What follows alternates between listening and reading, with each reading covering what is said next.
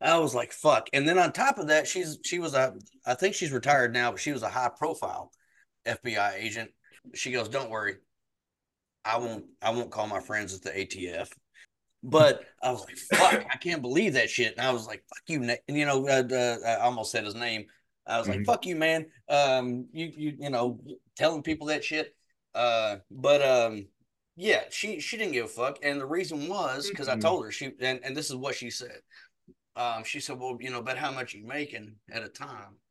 And I said, I might do 4 or 5 runs a year because I make it for myself and half a gallon or so, something like Mhm. that, whatever. It's just something that I like to do. And she was like, yeah, we're not worried about that. Local Mhm. police aren't worried about that. Mhm. Because they would spend more money making a case against me than they would fucking get back from actually fucking busting me. Prosecuting you, yeah. Yeah, it's not worth it. And that's really what it comes down to is dollars and cents. And that's exactly why we can't distill at home is because distilleries are charged they're taxed for proof gallons Yeah. every year that it sits in a fucking barrel. So they're charged if they get 20 gallons out of a barrel, they're charged for 53 gallons for however many years it's been sitting there in tax Mhm. money. As soon as it rolls off the still, unless Mhm. it's in a bonded warehouse, and then they're only charged when it's barrel but or bottled, but still they're charged tax money, and that's what because the government makes money off of tax money from liquor. They don't make nearly as much from beer and wine, and that's why you can make your own beer and wine at home. It's Mhm. not a safety issue. They don't give a fuck about your safety. They don't give a fuck about any of that No. bullshit. They've never No. cared about the safety of the American people. All Um, about the money. that's right. It's Yeah. all about the money. Yeah. And I have, I mean, I do this under guidance, you know what I mean? I have someone that I know that works for ATF on the state level in Louisiana and also on the federal level in Louisiana. And I know a couple of people that I've met along the way.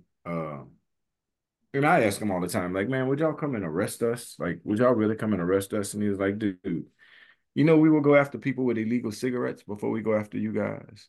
Because we got to worry about these damn guns. We got to be worried about these ghost guns and all kind of stuff. We worried about a whole nother level of the game. If you think I'm trying to bust you in, he said, and if I got to walk my ass in the woods, it's not going to happen. Right. I mean, those state level law enforcement, like this guy with ALE that just wanted to go in. He's a young guy, so he just wanted to go in there and make a name for himself, which is what we figured at the time.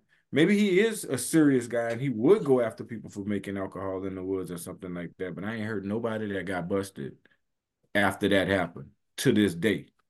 So that was just like making a statement, letting them, you just letting us know you exist. Okay, well, you could have got on TV and did that. You didn't have to come shake us up.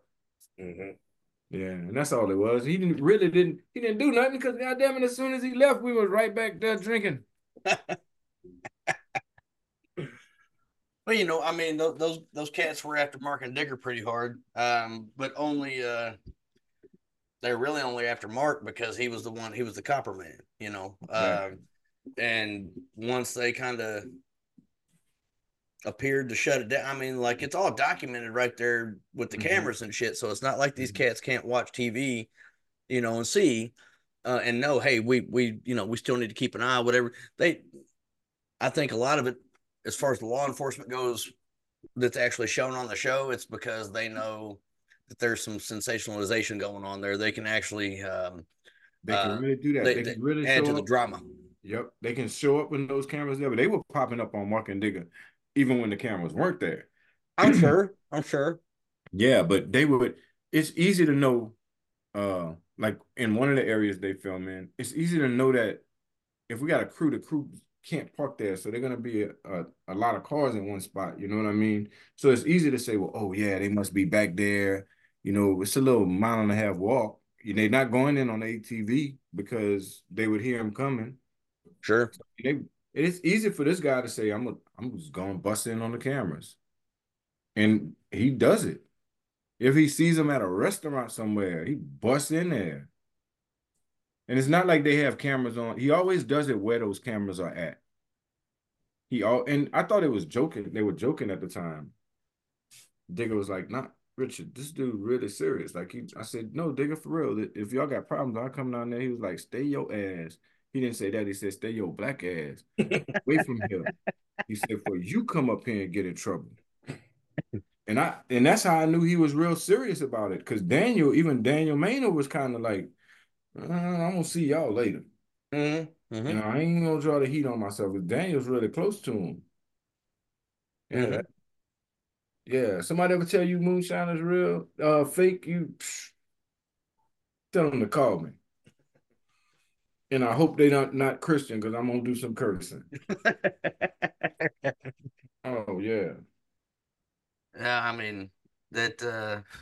Yeah, that old boy was serious. There wasn't no doubt in my mind. I had no question about that. Hmm. Um, and Sounded like he just wanted to be on the TV show a little bit more than he probably needed to be.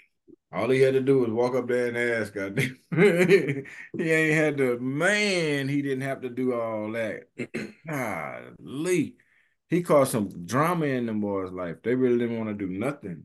Mark was thinking about quitting. I mean, they had the guy, early in the show, that was in Virginia, and at one point, he stopped Tim's brother and was talking to Mhm. him.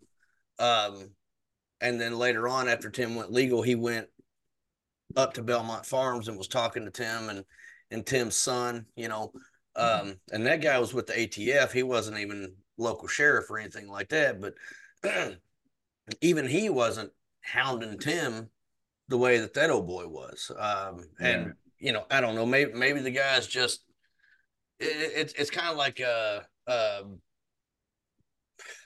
shit, I can't remember his name, but he was a sheriff's deputy that was friends with Mark Rogers that ended up helping Mark at one point, Mhm.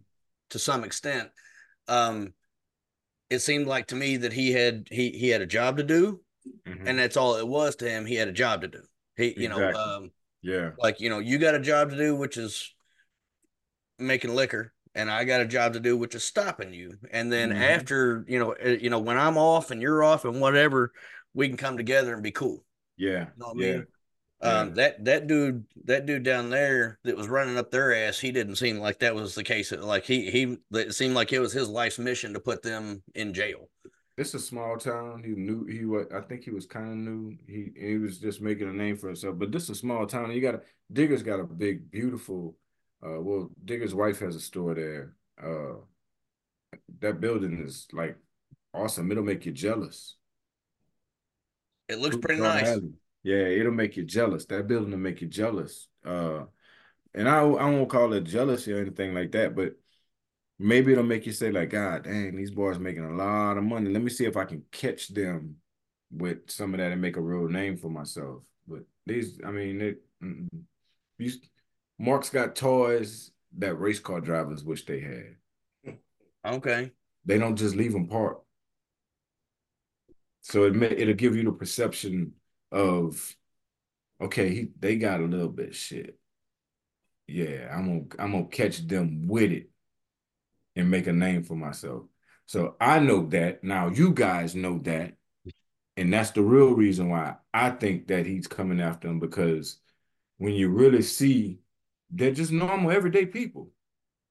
I go sit in the backyard by Digger's father-in-law's house and have the best time in the world. Just normal people. But every once in a while, you see him pull out a damn Shelby Cobra, something like that, and you're like, "Hold on, wait, nah, he's making too much money." And that's what it was, man. They're in a small town. The police gonna see that. Sure. Well, did they have something to do with Sugarlands? Are they They're they have a they're stake in that, ambassadors. don't they? Yeah, They they're started that? ambassadors. Well, they're just ambassadors with Sugar. Oh, okay, okay. Yeah, they're just ambassadors. And Sugar. that's where is that where Master Distiller is filmed? Well, we filmed it last year. We filmed it at English Mountain Springwater. All the years Okay. prior, we were filming at uh at Sugarlands at their new place. They filmed in the beginning at the old one in Gatlinburg. Then the new, well, what they have a big 5,000 gallon still. So where they were putting all that up at, that's where we filmed the episode I was on, and That was the first year they were doing it there, and everything after that for a couple of years. Then we moved. We moved to English Mountain, Springwater. Okay. All right. Well, that's awesome. Like I said, I if they decide to start filming again, that's something I really want to do. That's kind of a bucket list situation for me, but that's a if. Man, that's one of the most awesome things. I would suggest to anybody, if you think about it and they do it, do it. But if they don't, we're gonna try another variation. I'm gonna push for this variation. Let's go to these people's house and we're gonna bring. I'm gonna bring it back, and because you're more comfortable at home, you be able to do what you want to do. You're gonna make sure that jaw's right. You're gonna make sure everything's right. So we bring it back to Mark and Dick and tell him to come meet me. You bring him to meet me. Then we get 3 people together. You know what I mean? And it's gonna cut down on having to have so many different, you know what I mean? And I'd be able to go all over the damn place and taste liquor and There you go. smoke cigars and do all kind of stuff. Well, like I said, you're welcome in my home anytime for any reason, but if that comes to fruition, you go ahead and hit me up because I'm down for that. We I was work. going to say, I got a spare room. I got a bar room. We got backyard. I got a bunch of cigars. You in Just Florida? saying. What part of Florida? Jacksonville, Northeast. I'll be there on the on the 19th. I land in Jacksonville and do some work out of Savannah. All right. Yeah. I think I'm Argyle Forest is where Argyle or Orange Park. Orange Park. It's literally like 5 minutes that way. Damn. That's serious. We I'm are about to check out that bar before y'all do. depending on traffic, which it's getting worse lately. I'm about 8 to 15 minutes away from Argyle Forest. Wow. The fiance's parents live in Orange Park, and that's 20 minutes away. Damn.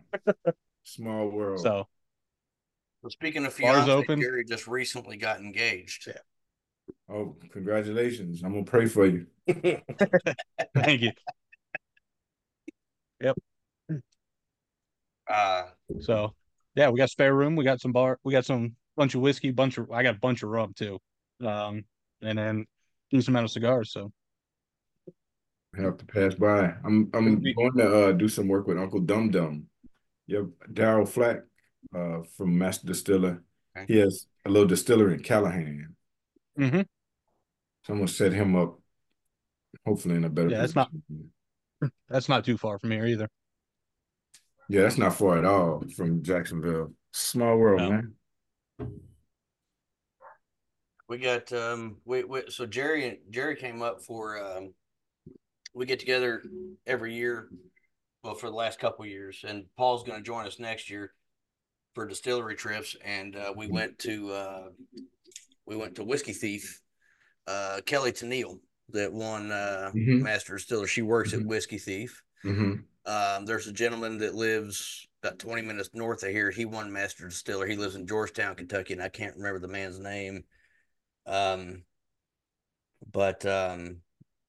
Yeah, the Master Distiller has really made an impact on some folk, and it's clearly made an impact on your life. Big time.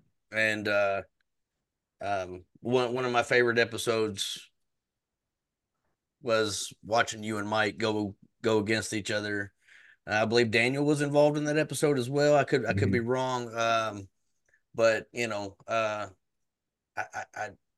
was gonna try to not ask, but I can't. I've got some liquor in me now, so I can't not ask.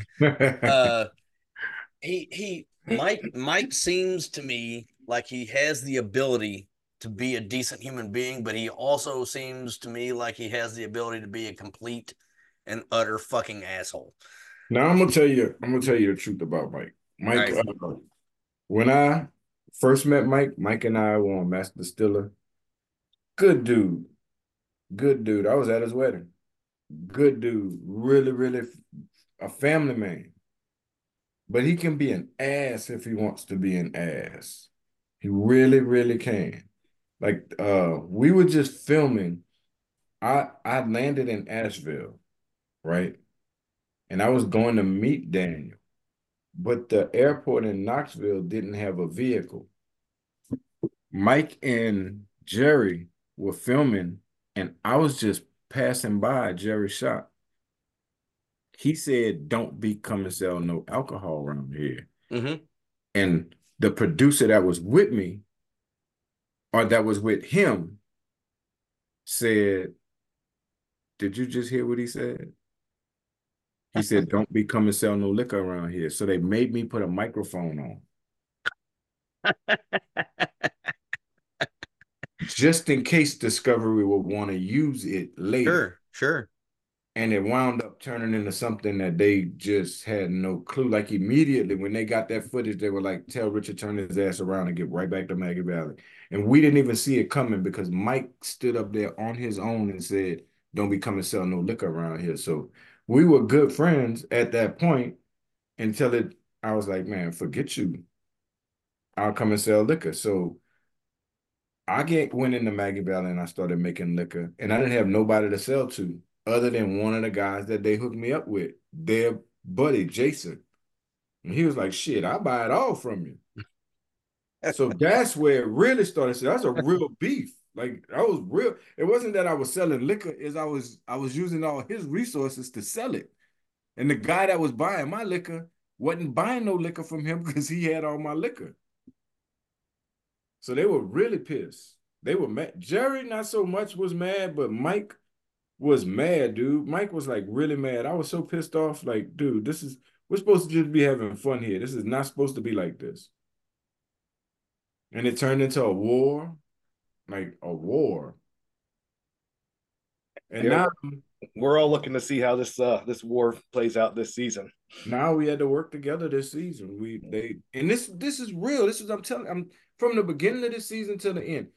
This guy, Mr. Bradley, really did. He didn't go look for Mike or Jerry. He was looking for the people that own this show. Like, I need to talk to somebody. He's asking, how can I get in touch with these people? How can I get in touch with these people? And he got in touch with Jerry and said, "Hey, look, y'all not gonna be doing this around here." So the producers again, can you put a microphone on? He called Digger. That's how it started. He got in touch with Digger and told Digger they're not gonna be doing this around here. You need to tell them to stop. That's how it went. And this guy called in and said, "Either y'all work together or I would suggest y'all get out of here because the police gonna be on y'all ass hot and heavy. I'm gonna make sure of it." And we're really, really doing a lot for this town. It's amazing. When I first got to Maggie Valley, like that day I stopped in there and Mike said, "Don't be coming around here and sell liquor." Dude, I could have walked down the street with an AR, a musket, a compound bow, and a bow, and I wouldn't have seen nobody, nothing. It wouldn't have been no nothing. Now, we can't film on outside no more. People are flocking to the town. We revitalize this little town. The restaurants, there's one place that we go to get breakfast that we love to go to every place there. Pops, everybody's there. Everybody there is really, really good. They're really friendly with us. But we don't like going into the restaurants because they never want us to pay for our food. There's one restaurant that we go to. It's a gas station, Teague's. It has a little kitchen attached to it. They charge us there. So we go there a lot more than we go to any other place. It's a awesome little city, man. So they really felt some type of way that we were making it look bad like that. And they asked us to work together. So that's the first truthful thing that you guys saw this season. That really happened. Now, the rest of the truthful stuff, we couldn't even script it. We couldn't make it up. Well, I'll say this: that was the wrong thing to tell me because I'm about to stalk y'all. I'm gonna show up in that restaurant. That's I'm what gonna you look do. over and see a bearded, bald motherfucker with a lot of tattoos. Like that's Adam over there. I'll be sitting over at the corner just looking at you out of the corner of my eye, eating my eggs and hash browns. Man, then you would love it. Teague's they got some of the best breakfast. But every place we go to, and that little country quaint town, man. I mean, it's the type of place where you walk in a restaurant that's closing in 5 minutes, and they just come on in. We got it. We're gonna light everything back up. Let's do it. Uh, Sit down in the joint, awesome meal. You might be sitting on side of Jeff Bezos' daddy. You never know. You know what I mean? Because it's big enough to be, it's small enough to be comfortable, but big enough not to be overwhelming for you. You Right know, on just top of each other. yeah. You can see an elk crossing the road in the middle of the day. Don't kill it. Please don't kill it. You can go to jail for that. But I mean, it's just an awesome little place. And these people really did, all that to say, these people really did feel some type of way about the way we were making Maggie Valley look. And they got together because there's a bunch of older people there that want to keep this the peaceful place that it is. So they asked us to not do that anymore and not to give the representation of a black man and a white man fighting against each other. Y'all need to come together. Both of y'all get the hell out of here. Well, I mean, is that a reception that you got? Because I never, like, that was never a thing that I've seen it. Like, I just saw two moonshiners, you know what I mean? Inadvertently, we created that drift in life. Inadvertently, we did. If you look at some of the comments, oh yeah. Really? Because We did. even with Mike, you know, I remember at one point, I think I might be misremembering, but I thought that I remember him driving away in his truck, and I thought that I remember a rebel flag being up there. But at the same time, you know, I'm from Kentucky. That's an area in the South. You know, there's rebel flags everywhere, but you know, like I know folk that fly. I know black men that wear the rebel flag. Hey, you know know what I'm what? saying? Like, I had a black neighbor at one point while I was going through a divorce, and he always did have it on his front door, yeah. back of his truck. And that's what I'm saying. Like, I never got the racist feeling from Mike. I just always got the asshole feeling from Mike. But the thing is, it takes one to know one, and there's a lot of qualities that I see in Mike that I have known to have myself. Like, I've had to step back and be like, I was a dick in that situation. You know what I mean? Like, I see a lot of the things that Mike has done where I was like, I could see myself probably doing, you know, having the same reaction or being the same way. I'm gonna blow that still up. Yeah, well, not that. Not that. But I mean, but being like, hey, you know, being protective of your because like at one point in my life, man, I was a drug dealer. You know, I sold a lot of pot and a lot of pills. And you know, and I had to be that guy where I was like, hey, don't be doing, you know what I'm saying? Like, and it got to the point where I knew that I was I knew I was done when the DEA and the state police would circle my house on a daily basis. And at that point, I was like, fuck this, I'm done. Like I got out before I ended up in prison, thankfully. You know, I've been in jail a couple of times for, you know, alcohol related offenses overnight, that kind of thing. Nothing big. But I've never been to prison, and I have no, you know, aspirations to go to prison. But at the same time, you know, I was like, hey, you know, you can't be doing this shit where I'm doing this shit. Like, it's gonna get, you know, you're gonna push me. It's be a tipping point, that kind of thing. So I kind of understand where Mike was coming from to a degree, but you know, blowing Market and Digger still up with, you know, a stick of dynamite, you know, that Kelly was using, or, you know, at the end of the last season, you know, that hunk of metal that was sitting in his driveway, and somebody's calling him, going, go look in your driveway right now. Like, you know, that's he's a habitual line stepper is from a movie. I can't remember what movie that's from, but it made me laugh like nobody's business. And he does cross that line. He doesn't think before he does it. And to an extent, I can understand where he's coming from, but at the same time, like, you know, it's all like you said, y'all are friends. Like, you had a friendly interchange on the Master Distiller show, and y'all were cool. And then he's like, and then the way he did Daniel was really fucked up. That's just my opinion of the situation. You know, like Daniel's got some back problems going on. He's like, nah, I'm, you know, cast him to the side and go get somebody else. And maybe if Daniel had gone up there to that still site after he and Jerry had built that up and talked to him, being like, hey, I'd like to come back in, instead of being mad about it, maybe things would have worked out and all three of them could have worked together. I don't know. Yeah, it would have. But you know, it was kind of fucked up for him to just cast his partner to the side and be like, you know, whatever. And I understand he had to go forward. He had to move forward. That's how he provides for his family, whatever. But I don't know. It's There's a it's whole a lot. for Mike's kind of the fence sitter as far as like he plays both sides at Mhm. not intentionally, I don't think, but Mhm. he kind of like he rides that fence. You know All what I that mean? self-preservation. When you're unsure Mm-hmm. about what you're gonna do, Mm-hmm. just self-preservation makes you sit in that one spot that where you can be, where you can get to both sides. It's not real good if you're the friend on the other side, but that's Mike's all right. I mean, we're working past that. The main thing was to get that situation straight with Maggie Valley. We had to get Maggie Valley straight, and we got Maggie Valley straight. Now, y'all about to go on a roller coaster ride with us. Well, here's the thing about it. From what I can see, what I know that you can do, and what I know that Mike and Jerry can do, the Mhm. three of y'all together, about to take the world by storm because all three of y'all, Jerry can build some shit, right? Mhm. Jerry's a fucking mechanical genius. Mhm. Mike has got some ideas. Like I mean he's made some shit and he can make some shit out of nothing. Like they go out Yeah. and they the bark that they make liquor out of. You know what I Birch mean? bark. Um, and then you with the Munglier tea and the oh, fuck, what was it? You went to Maggie Valley and you made some liquor out of some blossoms that Yeah. he had done, but you made it better. Yeah. The three of y'all together can really do some good for the moonshine world there in Maggie Valley and just the world in general. Like y'all all y'all working together. I'm really really excited to see what y'all can do together, especially Yeah. once y'all get past, you know, everything. You know what I mean?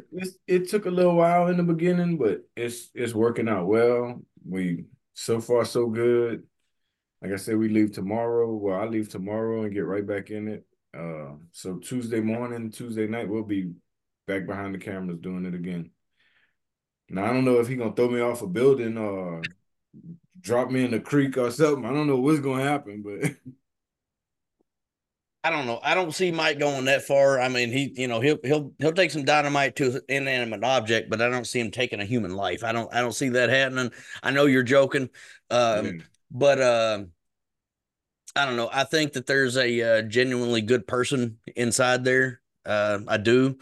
Um, Yeah. I don't think that Jerry and even Daniel. I've seen in one of the episodes, Daniel, because Jerry go or Mike goes to him and asks him, do you know of a place where I can set up? And even Daniel is like, hey, I know of a place. Here's where it is. Whatever. Mhm. I don't think that either one of those guys would help out a human being that was actually a piece of like a true piece of trash. True piece of crap. Yeah, You know Mike's what I a good mean? dude. Like I've been around Mike and Jerry for a little while. Mike, I've been around a little while, but Jerry is just such the caliber of individual. It's not very hard for you to just learn to love him real quick. Mm-hmm. He's Mm-hmm. really sharing with the information. I mean, just the wealth of knowledge, the things that just being around him for the past couple of years, the things that I've learned. Like I thought I could build a moonshine still until I sit on side of Jerry and really see that I can get involved with the intricacies involved in it. And it's really not that hard because he's figured out necessity is a mother of invention, and this boy don't stop. I mean, he has a lot of necessity in his brain because he don't stop inventing. He's figured out, simple ways to make things easier, the process to be smoother. It's just crazy what Jerry knows. I say that I win in this situation, not working with Mike so much because I've been around Mike, but being around Jerry and being able to tap into what Jerry has going on is like awesome. Like I can't even explain to you guys what he's really a nice individual, a fatherly, uh family, real diligent individual, yes. But when it comes to this moonshine stuff, Jerry don't play. Jerry's to be rivaled. I would put Jerry on side of the people at Vendome, real steel builders, For sure. engineers. I would really put him on side of them, and he would win. He would decimate them every time because he's basically an engineer that just never went to college. Well, I was going to ask if you had a college, if you had an engineering degree, because the man can dream up some shit, and not only that, take some shit, and make it happen. And Yeah. just like with the generator that they made for their still site, where he fucking welded some spoons onto a wheel, and then they shot water at it, and there it was. Their whole shit was. And I couldn't do that. and it worked. I mean, I have 4 degrees. I have a master's degree in information technology, and I could not weld some spoons to a goddamn wheel and make it generate light for a still site. I guarantee you I couldn't do it. And this works. It, Everything it worked and really well. I can't because we haven't reached that part of the season yet, but I can't tell you what type of steel that was that you guys were looking at. But Oh, that was their column still. That was their. It was a hybrid still. oh, when Their they had pot to when they column. had that column steel, but the new Yeah. one you look at the beginning of the show right now, Yeah, it looks like a mason jar tree. Oh, that thing is fucking beautiful. when you see, I mean, and I've heard people say, "Oh, it's never gonna work. It ain't gonna work. It ain't gonna work," and this thing literally works. Literally works. When you understand the premise behind it, you'll probably say it to yourself also, like, this ain't gonna work. But yes, it really works. I can't wait to see it. To be Yeah. honest with you, I'm dying to. I don't want to wish the season away. I look forward to this shit every year, and I'm dead serious. So this bar that I'm sitting at right now, it took me 3 weeks to build it because I built it by myself, except for the top. I had a couple friends come over and help me put the top on. But I built this bar entirely by myself. Except for that, like I said, it took me 3 weeks, and I watched Moonshiners. That's what I watched while I was building the shit. And then my boss, I got to talking to him. He he likes to make his own as well. And so that's something that I was like, okay, well, I built the bar. Now I got to go ahead and do this thing that I want. Like it goes hand in hand.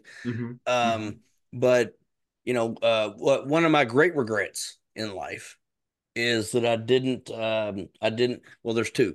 Mark and Digger were about 40 minutes south of here, and I couldn't make it happen to get down there to meet them. And I didn't get to meet Jim Tom. I really, really wanted to meet Jim Tom Hedrick.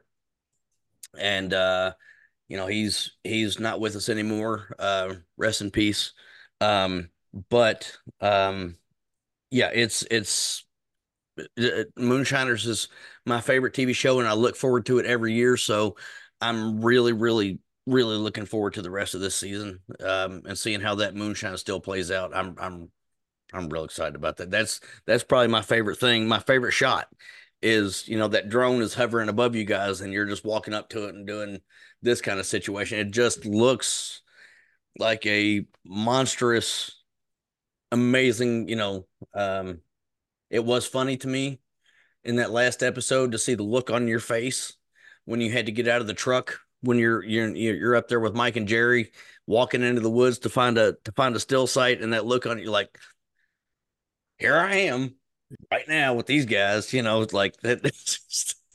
Like, man, I gotta go in the woods with these guys. I'm glad I got a camera crew. That's what I kept thinking. I'm glad I got a camera crew with me. Because if it was just us, I wouldn't have came. I'd have been walking myself to the slaughter. Like I said, I've never gotten the racist tone from them, but definitely the competitive aspect of it. Yeah, no racist stuff. And I was thinking about that earlier. We were talking about the Confederate flag. I didn't sign so many Confederate flags that don't make sense. But I had my buddy next door to me told me, coming up in life, I want you to go find anybody that ever say that flag killed somebody. That flag ain't never killed nobody. We taking frustration and anger out on the wrong damn thing. I mean, the flag really never killed nobody. That's right. There was some crazy motherfuckers around the flag. Yeah, people see it for what a representation of something that it really isn't, never was meant to be. But no. Evil people ruin good things. Damn all right. the time, every day. What I like to see in you, if you go back and we were talking about big distilleries. If you go, are you familiar with Uncle Nearest? Oh yes, very much so. I mean, that's awesome to see that come. I mean, because and it really, for me, and I'm sure that Paul and Jerry agree, it really doesn't have to do shit with race, and it has everything to do with the fact that this man helped create one of the most well-known whiskey brands on the planet, or the most well-known whiskey brand on the planet. Yeah. Mm-hmm. He taught the man that the whiskey is named after how to distill. And Let's give this man his due. If they would, I mean, this was a story of love. This was really something about some love involved in it. I mean, if I've talked to Ott, which is his great grandson. Okay. And Ott, they don't have any pictures of this man. There's one picture that I've seen. One picture it's probably it's probably Ott. It was probably Ott because Ott was around Uncle Nearest a whole lot more than Ott came up there as a child. I mean, he had been there. But the way they describe it is this man lived with them. He was the youngest child, and his mom had died like right after having him. She died, I think, from complications of having him. And his daddy was just trying to find a woman and to come and take care of these 10 children with him. And all you could get was hookers that really didn't have nowhere to go. He didn't have a real good upbringing. Right. So he ran to this preacher, but he couldn't do anything. The first thing that they said was, first we have to find somebody to teach him how to be a human. Because he didn't know he was dirty. He didn't know about, he ate with his hand. He didn't have a mama. He didn't have nobody to raise him. He didn't have no work ethic or anything like that. So history dictates that this little boy wants to live, learn how to eat, learn how to take a bath, all of that stuff with these people. And they turned that love into Jack Daniels. That's what it was. It was a story of love. It was love on both parts because he could have said no. He really could have said no, but the first thing that kicked in his head is, I'm not going to let this child be like that. Mm-hmm. I was a child at the time. That was a baby. I'm not going to let him be like that. So I'm going to take him and I'm going to get him straight. That's all it was. But he had no clue that he was turning him into one of the greatest in the world. Because this boy could sell he could sell horseshoes to the horses. I mean, he was just smart and he didn't stop wanting to learn. So, I mean, that story, yeah, that was an awesome story right there. And you know what? That wasn't even a business move. That was just about love. So anytime you take a chance to go out of your way for somebody, I keep that in the back of my mind. Anytime somebody asks me for something or if I could do something, whether it's going to be hard or not, I'm trying to do it because you never know. On the other side of that shit might be some Jack Daniel stuff. Right. You know what I mean? And you just missed out on it because you didn't do that's one of the number one rules in the big book. To love, when they tried to trap up and ask Jesus, like, what's the most important commandment? Because if you tell us that one, we ain't got to worry about the other ones. He said to love. If you love, you don't have to worry about none of that other stuff. Love your neighbor as yourself. If you love, you ain't got to worry about killing, stealing, robbing, none of that other stuff. So I never take the chance to not try to seize the moment. And that's what that story was right there. And I'm just glad that after all these years, it's coming to light. Uncle Nearest, I mean, they just bought their own land in Cognac region of France. I mean, they going hard. Good for them. Good. Yeah. I'm not really an Uncle Nearest fan. I will tell the absolute truth. I'm not in favor of buying liquor from somebody else and put my name on the bottle. I get that. But at the same time, sometimes that's a thing you got to do to build up the name, and then you start making your own shit and putting it out there. You got to let it age for a while, right? So, yeah. But I get what you're saying, and I agree to an extent. But I'm not a fan of the Uncle Nearest stuff just because I don't like the way it tastes. But that's just me. That's it. Yeah, that's just me. Give him some time. Yes. They might get it right. Yes. They might come out with some really good fucking shit. Yes. You know what I mean? I think that the stuff that they're gonna kind of come out of France with is gonna be really, really good. Mm-hmm. Those grapes going after a cognac, and a lot of people want to make cognacs and all that, but you got to deal with this specific type of grape in this specific region of France. Everybody wants to be a big dog until it's time to do what the big dogs do. You know what I mean? So we'll really get the chance to see it. Most of the real cognacs that come out of that region really do thrive and really do make it really well. They have a real good blender there, a really good master distiller, but she's only doing blending now because she's everything that they're distilling is going straight in the drum in the barrel. So she doesn't have to worry about nothing right now. It's just get it in Right. barrels, get it in barrels, get it in barrels. But we'll really get a chance to see her talents after a few years when they're not buying a product from somebody else and putting their name on it. Speaking of that, I heard a while back that you were looking into the legal side of things. Is that still something we can look forward to? Yes, definitely.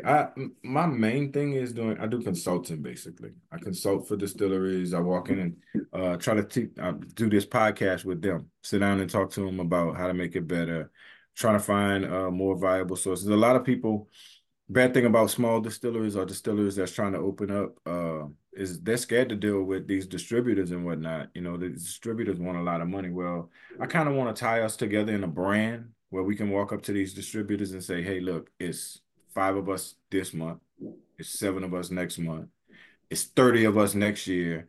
We don't play that 30% thing anymore. It's 7% or 10%, whatever, 13%, whatever you're charging the big boys, charge to us because we got a little power behind us. Also, we were talking about master distiller, how these master distillers are popping up, opening distilleries all over the place, but they have to be isolated and relegated into the building that they're selling it in or making it in because they can't afford to deal with the distributors. Distributors are killing them.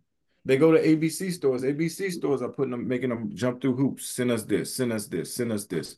6 months later, they get approved for their product. But it just looks crazy that it's weird that we have all this stuff popping up and we're still getting exploited, you know. And the crazy part about it is I've talked to distributors who said it's easier to sell moonshine than it is to sell some of these brands that's on the shelf and been up there for years. Really? Yes. Women, the numbers, women buy alcohol at far greater numbers than men any day of the week. So we've made alcohol more appealing to women. And our particular type of alcohol is not an alcohol. Most of the time, it's post-flavored, the things that you're seeing in stores right now. Yep. But there are variations of alcohol that are not post-flavored out there. And even the post-flavor, when women are saying, okay, this is fruity, I can build on this, I can make my own drink with it. So we're getting a lot more, getting an influx of women coming into the situation. Tim Smith's starting to deal with RTDs, ready to drinks. Mm-hmm. We're getting an influx with that. So, I mean, there's a couple of people. There's Leo Swadego over in New York. There's guys, there's a couple of Ohio distilleries that's popped up off of here, off of Moonshiners, or Master Distiller rather.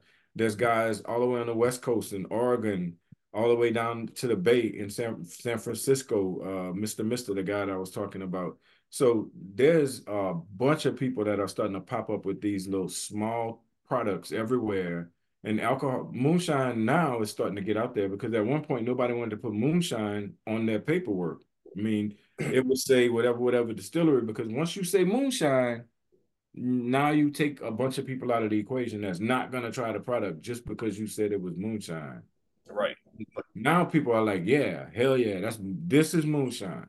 Yeah, I think like we were talking about before, I think that stigma is being lifted through the show, through social media. I mean, I think people are getting the chance to follow guys like you that do this and they can see you're doing it right. Where, 10 years ago, you don't know what's going into the stuff, but now we have so much exposure, so much access to the distilleries, to the distillers, behind the scenes type of stuff to make sure that, yes, even if you do post flavor, we know that there's still a good spirit that's starting with. It's not some neutral grain it's just starting with from some chemical plant that they buy a tanker truck of, and I think that is helping to fuel, and also the craft cocktail movement. I mean, craft cocktails in the last couple of years that blown up, and all these bartenders making different things, and you're giving them a base spirit, just a straight corn shine is just an open palette for a bartender to work with. But then if you post flavor with something delicious, they're thinking, oh, I can mix this juice with that, and now we can make something special. And so I think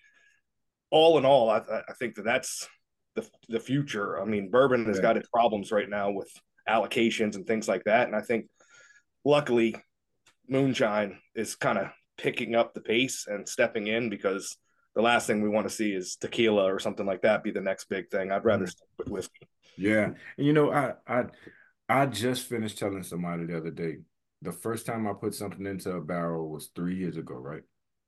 That was the very first time I did that. In 3 years, I've done 217 different flavors of alcohol. That's the ability that the bigger distilleries, they don't have that capability because they have to maintain what they got going on. I can do that the whole time I'm doing all these other flavors. It's so easy for me to change up. Uh, if I tell you I'm making a lemonade moonshine, it is gonna be nothing in there but lemon, and it's gonna be clear. It's gonna be real. That gives a bartender a real good presentation. I tell you I'm making a really, really good rum. I mean, I'm giving you a real sugar-based, tasting substance with no sugar in it. If I tell you I'm giving you coffee and donuts, I'm giving bartenders a base. I mean, all across the board, you can give a clear base to a bartender, so he just doesn't have to deal with the normal. You know what I mean? Some of them say, okay, we use gin, whiskey, bourbon, rye, whatever, whatever, whatever, because they don't have the capability to have 20 different rums with the same, you know what I'm saying, same alcohol content, but different flavors in it. I could give you a whole fruit salad on top of your bar, clear, no flavor. None whatsoever. It is what we say. I always say that. People say, oh man, it is what it is. No, it is what I say it is. If I say that's lemonade, blueberry lemonade, that's blueberry lemonade up there. And I can tell you why it tastes like blueberry lemonade. We control the lemon and the blueberry in it. There's no malic acid associated with it. None of the other vitamin A, vitamin C, all that crazy stuff that's in it. No, that when you taste this, it's gonna taste like blueberries and lemons.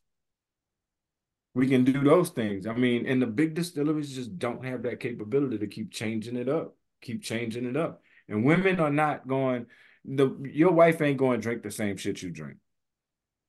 Typically. My wife does. Okay. But that's you said typically. My wife does, but that's just typically, like you said. Yeah. Some people just want, I mean, if a woman has a chance to go in the store and say, oh, wow. Yeah, I'm going to try this one. Oh, wait, they have another one. Oh, they have another one. They have another one. She's not going to be able to do that with the liquor that you're drinking from her, that you're drinking with her. You're not going to be able to do it at all. What is that? This is Hard Truth rye whiskey. My wife picked this up for me last night. It's 100 proof, 4 years in charred barrels. I don't see anything about the mash bill on here, but it is a rye, so it's at least 51% rye in the mash bill. It's blended and bottled in Brown County, Indiana, and I'm willing to bet that it was distilled probably at MGP because it says blended and bottled. It doesn't say distilled. Yeah. I'm a very, very big fan of rye whiskey. So she bought this for me last night at Meyer. Mm-hmm. They had it on sale for $30. I've never seen Hard Truth come in that wine bottle. I haven't either. That's distinctive bottle. That's like their I don't want to call it base spirit, but that's their base one. And then they got all those what they got like 4 or 5 different mash bills, like the chocolate and all that other stuff. But that's like their base 100 proof. Everything else is like cask strength, I believe. Yeah, and it doesn't say bottled and bond, but it is aged 4 years and it is 100 proof, so it does meet, other than being aged in a bonded warehouse, it does meet the recommendations or the legal requirements for being bottled and bond. But shit, this smells fantastic. Fuck. All right, Yeah, I don't think I've had a bad thing from Hard Truth. Oh my God. It tastes even like their coconut rum and everything like that is good. It's black tea and brown sugar. That's all I'm getting off of this. Black tea and brown sugar. Wow. On the nose and the palate, it is incredible. That is really, and the legs on that. I'm gonna have to try that. I have to send you some. I'll send you some. Fuck. Yeah, there's so many different liquors out there. Just don't make sense. It's because of, I mean, so first of all, there's a lot of expansion to be done in liquor, but it's also because of folks like yourself that introduce the rest of the world through popular media what liquor can be. Potentially, yeah. We can make liquor Um, anything we want it to be. I mean, it can, and you can make it out of, anything that's got carbohydrates or sugar. You can fucking make liquor out of it. Yeah. And Oh, shit. some things are going to be better than others, but Jerry, what were you going to say? I was going to say it's been a while since I saw the episode, but I think it was you, Richard, that on Master Distiller had like pies and pastries and all that random shit, and sit there and fermented that and made shine out of pastries basically. And it was And good. I remember, it was probably about a month ago. I texted Adam. I go, I kind of want to try something like that. Just go to Costco bakery and just buy some stuff, throw it in a bucket, see if I can ferment it, and if it comes out, it comes out. If not, oh It's well. I wasted $30. no, it's gonna come out good. It's gonna come out Yeah, good. that show. Um, you can ask Adam and Paul because I'll send it to the group chat. There's so much random stuff. I'll be like, I kind of want to try this now, and I want to try this. Whether you Yeah. guys did it on there or gave me inspiration to try something else down the road. Um, yeah, it's basically like there's no limit to what, as long like everyone says, as long as you can ferment it, You you can can distill it. you can distill it. I'll ferment a brick. Yeah, and And I mean, so this and what Jerry just said, this makes me what I want to try now is rye bread with the uh, the Pillsbury frosting that they use, the white frosting on buns, whatever the fuck. That's what the fuck I want to try. I want to ferment that and distill it and see it. I bet it'd be fucking fantastic. I done done them. I done Yeah. done them all of them. I caught a guy working for Krispy Kreme, and I'm wondering what he's driving this truck for, taking donuts away. I'm like, what do you do with those donuts? He said, we try to give them to hog farmers, or so y'all don't give that to the homeless. He said, nah, we can't do that. We just give Yeah, them that's fucked up. They should be able to do that, but I've worked in the food industry for a long time before, while I was in college, before I went to college, all that. For some reason, they can't. I don't know what the fuck kind of, no, like because there's I don't that's know, health the code, whatever. they have more lawsuits from people they give food away to than people that buy that food. Yeah. Yeah, it's some crazy stuff. But I fermented 44 pounds of Krispy Kreme donuts, put a little bit coffee in the ferment, and it came out tasting like coffee and donuts. I bet it did. Yes, Oh that was so God, good.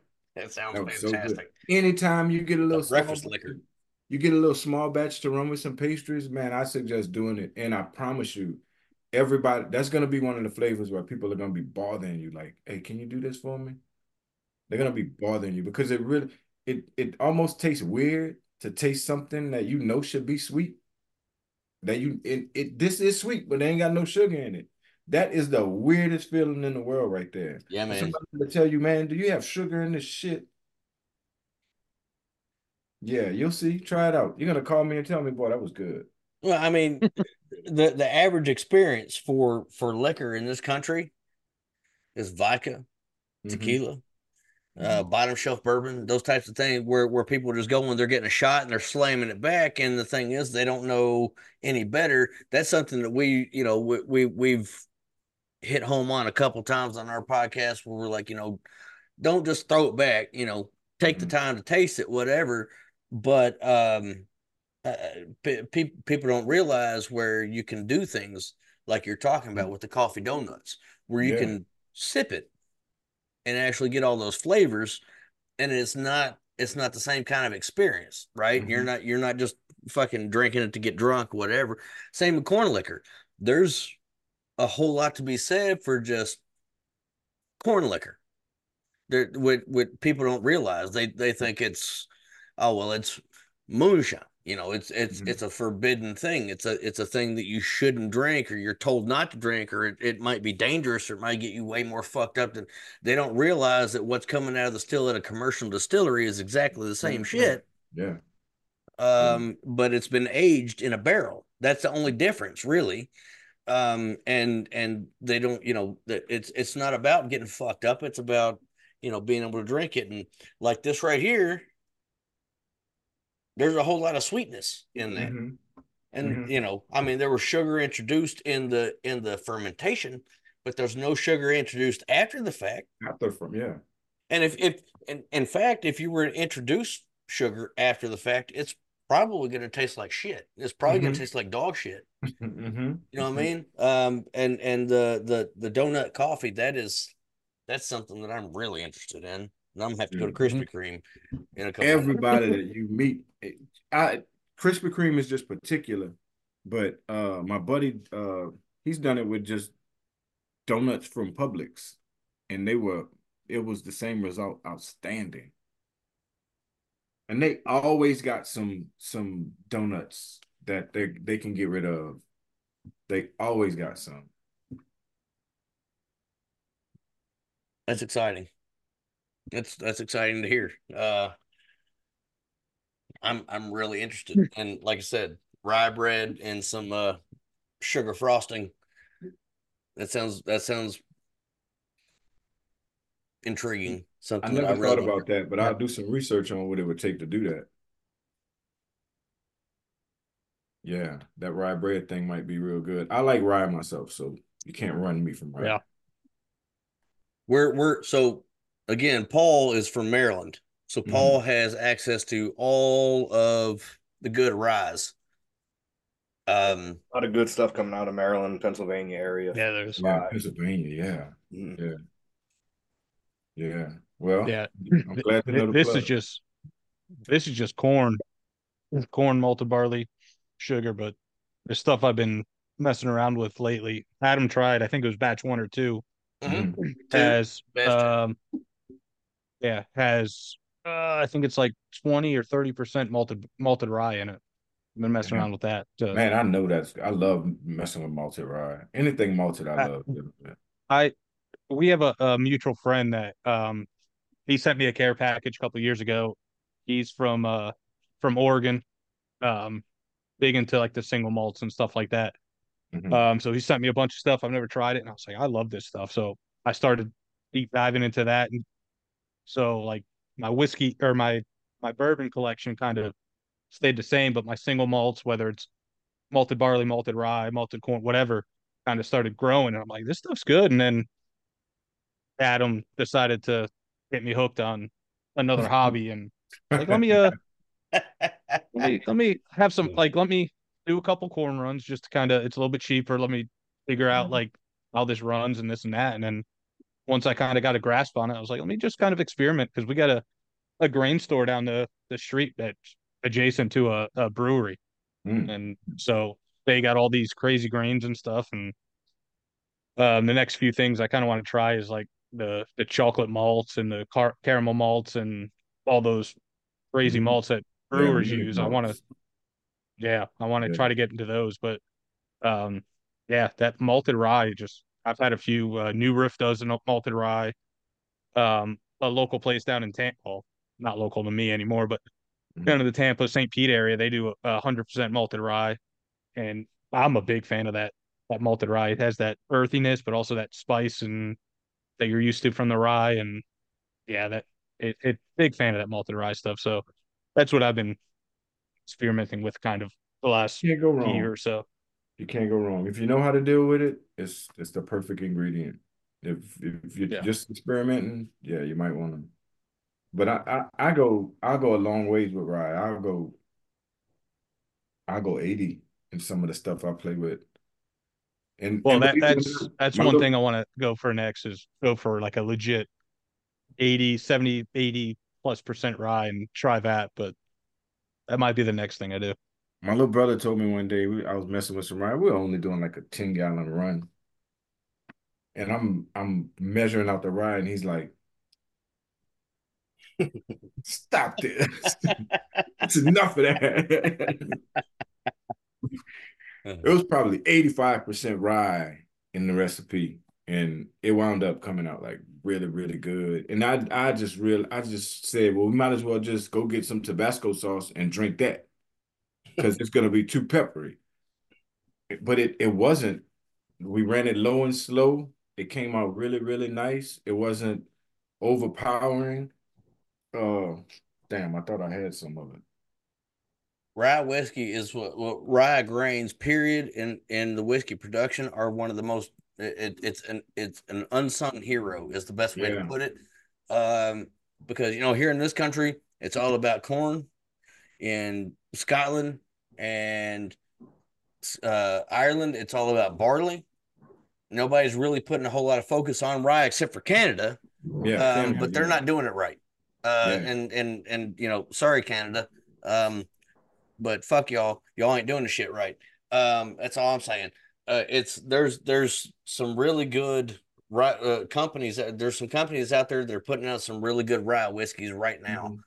Um, Hard Truth is one of them, clearly, because I'm this is my third glass.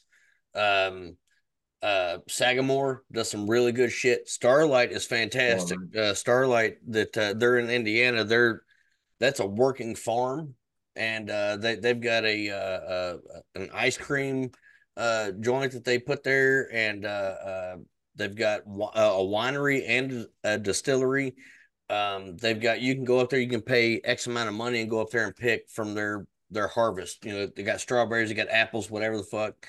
Um, it's really, really nice out there. Like it's beautiful. Like you're just looking around going, God, this is what this country was intended to be. Like it's it's farmland. It's beautiful. There's a lot of really good. Like I found a rye whiskey made by Starlight that I sent to Paul and Jerry, and it was finished in rum barrels, and it was easily one of the best finished ryes that I've ever had in my life. It was so good. Wow. And it's just there's a lot you can do with rye, and I really feel like people are not giving it as much of a chance as they should. Yeah, yeah. Well, I'm glad One they of the do because things it's easy to get. one of the things I love about rye is the taste profile is all over the board. You could have like that high peppery, spicy stuff. You could have the minty stuff. You could have um Dill like the Starlight. Well, yeah, you got the dill, the Starlight. You get a lot of like the citrus, orange, lemons, and stuff like that. So there's a wide variety, or the and I super think a lot of floral. people Don't forget about the floral. or There's the floral. it's very You got floral. you got all the like the green tea, black tea. And I think a lot of people that don't drink rye a lot, like the ones that are, for lack of a better word, scared of drinking rye, are thinking that it's just like you take your pepper shaker and you just dump it in your mouth. There's a huge variety of ryes out there. You just got to figure out which one you like or what Mm-hmm. style you like, Mm-hmm. and it's another rabbit hole from there. It is. Yeah, so Yeah. it's crazy what you can do with one grain. It's the same grain, but depending on what else you put with it, what yeast you throw in there and whatnot, it changes it drastically. Yeah. I love that. Oh, I love that. Yeah. I love the thought of that.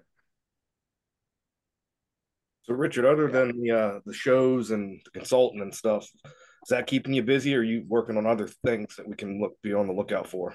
I'm working on getting a distillery.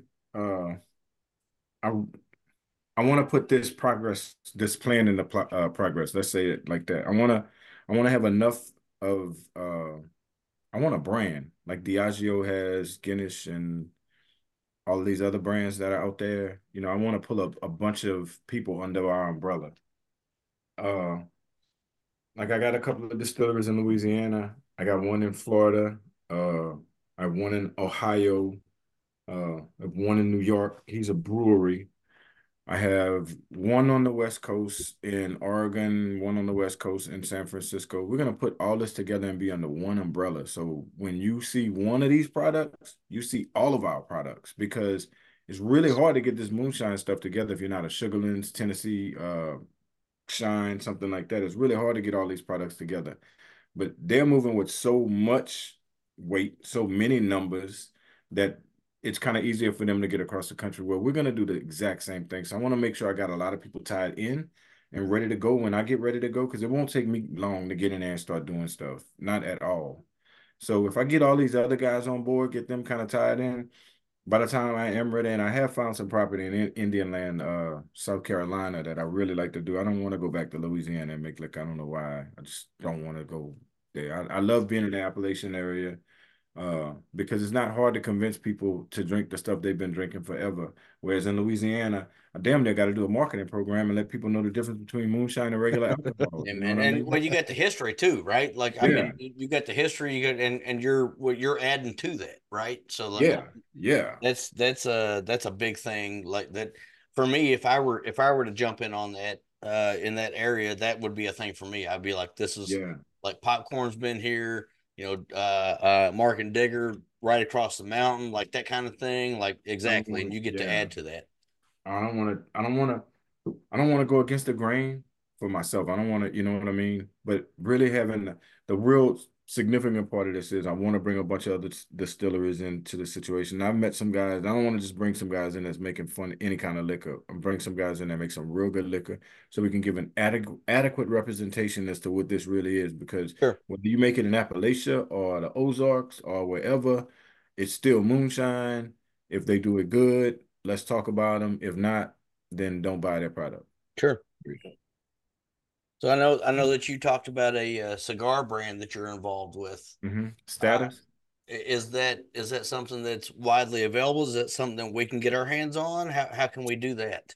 Status Cigar. I'll get you some information on them. Status is out of Miami, and I just met these guys along the way because they wanted to do a moonshine flavored cigar. Okay, Um, okay, So I did some work with them and helped them get a little stuff straight. And they were like, "Hey, you want to come and do some work with us?" But they sell a whole lot. As a matter of fact, my phone rang 4 times since I've been on here, and one of the calls was the guy with Status Cigar. Uh, he was on his way to Venezuela. I think the last time I talked to him, they move around a lot. These guys go to find the best ingredients they could possibly find. yeah, yeah. They That's a big market. That's a big market. Man, You got I didn't a lot know of movement. Yeah, rolling cigars was so much money. I mean, these guys go to Ecuador and find somebody because you can only stay here on these work visas. So after a while, you got to go. mm. You know, and he told me, he said, "Man, you know what? I almost feel bad the way I be pushing these guys. Like, come on, let's make this quota today. Come on. But they're hand rolling these cigars and they don't have a lot of time. He knows they only have however long that work visa is and they got to go back. So he's trying to get the best of the best. And then I say, well, maybe you're working them too hard or something. Once you get them down here, you're working the hell out of them. Right. And these guys, I mean, just the products that they're turning out. I'm not really a cigar aficionado like my dad and my brother is. Uh, if usually back in the day when I got a cigar, I cut it open and put something else in it. Yep. You know what I mean? Yes, sir. Been down that road.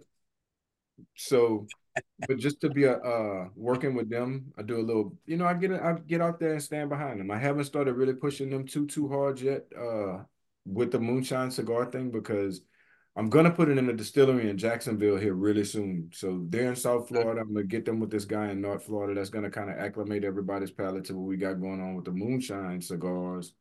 Uh, and we're gonna see if we can start our own little kind of circle, for lack of a better term, with this bourbon thing that's going on right now. The trend with bourbon and cigars is just taking off. So, Yeah.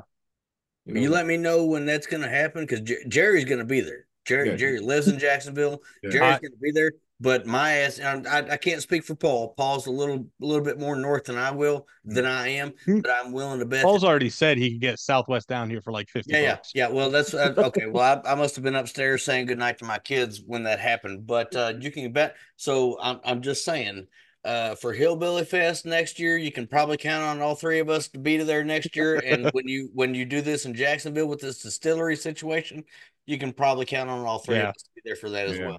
There's a huge. We have a Jacksonville Bourbon Whiskey Society, bunch of guys. Jacksonville's huge. Whether it's Jacksonville Orange Park or upwards of like Callahan and Palaca and Amelia Island. Amelia Island and Fernandina Beach has their own society, but we kind of work hand in hand. Just obviously, it's like an hour north, and drinking and driving is not the best thing in the world, so No. they kind of split it up. But there's a huge whiskey and bourbon, and like you said, cigars go hand in hand. So at least I'd say half the people smoke cigars, the other half they got the reasons not to or whatever. But there's a bunch here, so whatever happens, we could get a showing here. With that, I think we've reached the end of this episode. We're 2 hours in.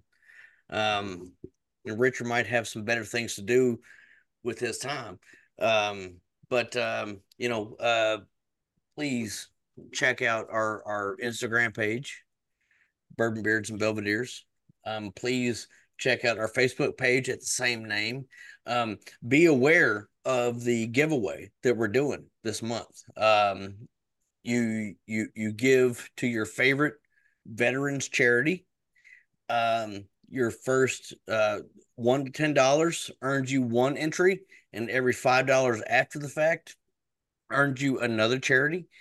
If you give to BC 40 Hunts, that earns you another entry. Or if you give to Project Welcome Home Troops, that earns you another entry as well. And then if you recommend to a friend that they give to these charities, and they do so, and you send us a screenshot of that communication, you and they earn their entry as well. There's a plethora of bottles that you're going to earn samples from. I got some Weller 12 Old Weller Antiques, so three bottles of Stag Junior, some Hancocks, some Elijah Craig Barrel Proof. It's all going to be top shelf. Pappy Van Winkle, all these types of different samples that you're going to get. Some cigars from my personal collection and some beard products as well. It's going to be a substantial package. Just we don't want you to give the money to us.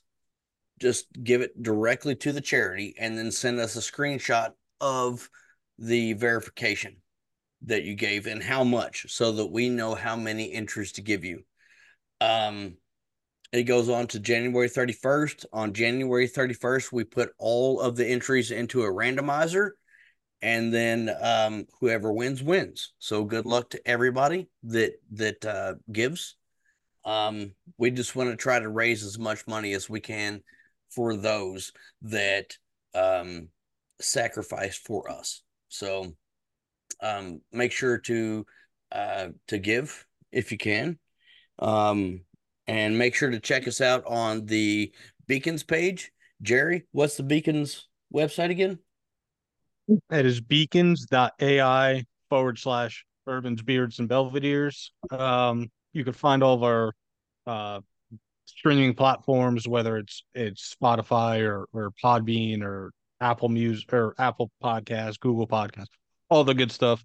You could also find our website link there, our Instagram and Facebook link there, along with a YouTube link that we'll hopefully be using soon, and a little like app, and you could save it to your desktop or your phone or whatever, and it has all the cigars,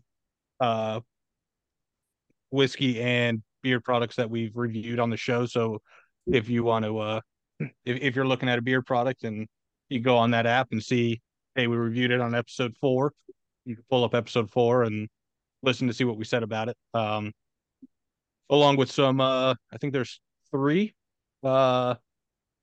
discount codes that you go and get 10 or 15, or I think one of them's 25% off. Those are all on there. So if you want to check out those beer products, you could save some money and try some fantastic beer products there. Yeah, and don't forget to check out Moonshiners. That's 9 o'clock on Tuesdays on Discovery. It's 8 p.m. I think 8 p.m. Yeah, they start running Master Distiller, so it'll be 7 and 8 o'clock. Okay, so 8 p.m. on Discovery Channel on Tuesday nights. If you haven't seen the show, you should, and if you have seen the show, good for you. Make sure to check out further episodes, because it's getting kind of real, and we managed to get a gentleman like Richard on the show tonight to give us some insight, and it's been fantastic. So make sure to check it out, because it's a great show. Going forward, Happy New Year. We're on the 8th day of the new year. drink lots of whiskey, smoke lots of cigars, try out lots of beer products, and make sure that they are veteran funded or veteran owned. Cheers. Cheers, guys. Cheers, guys. Cheers, guys. Y'all have a good one. Thank y'all for inviting me in. Yes, sir. Thank you. Thanks for joining us.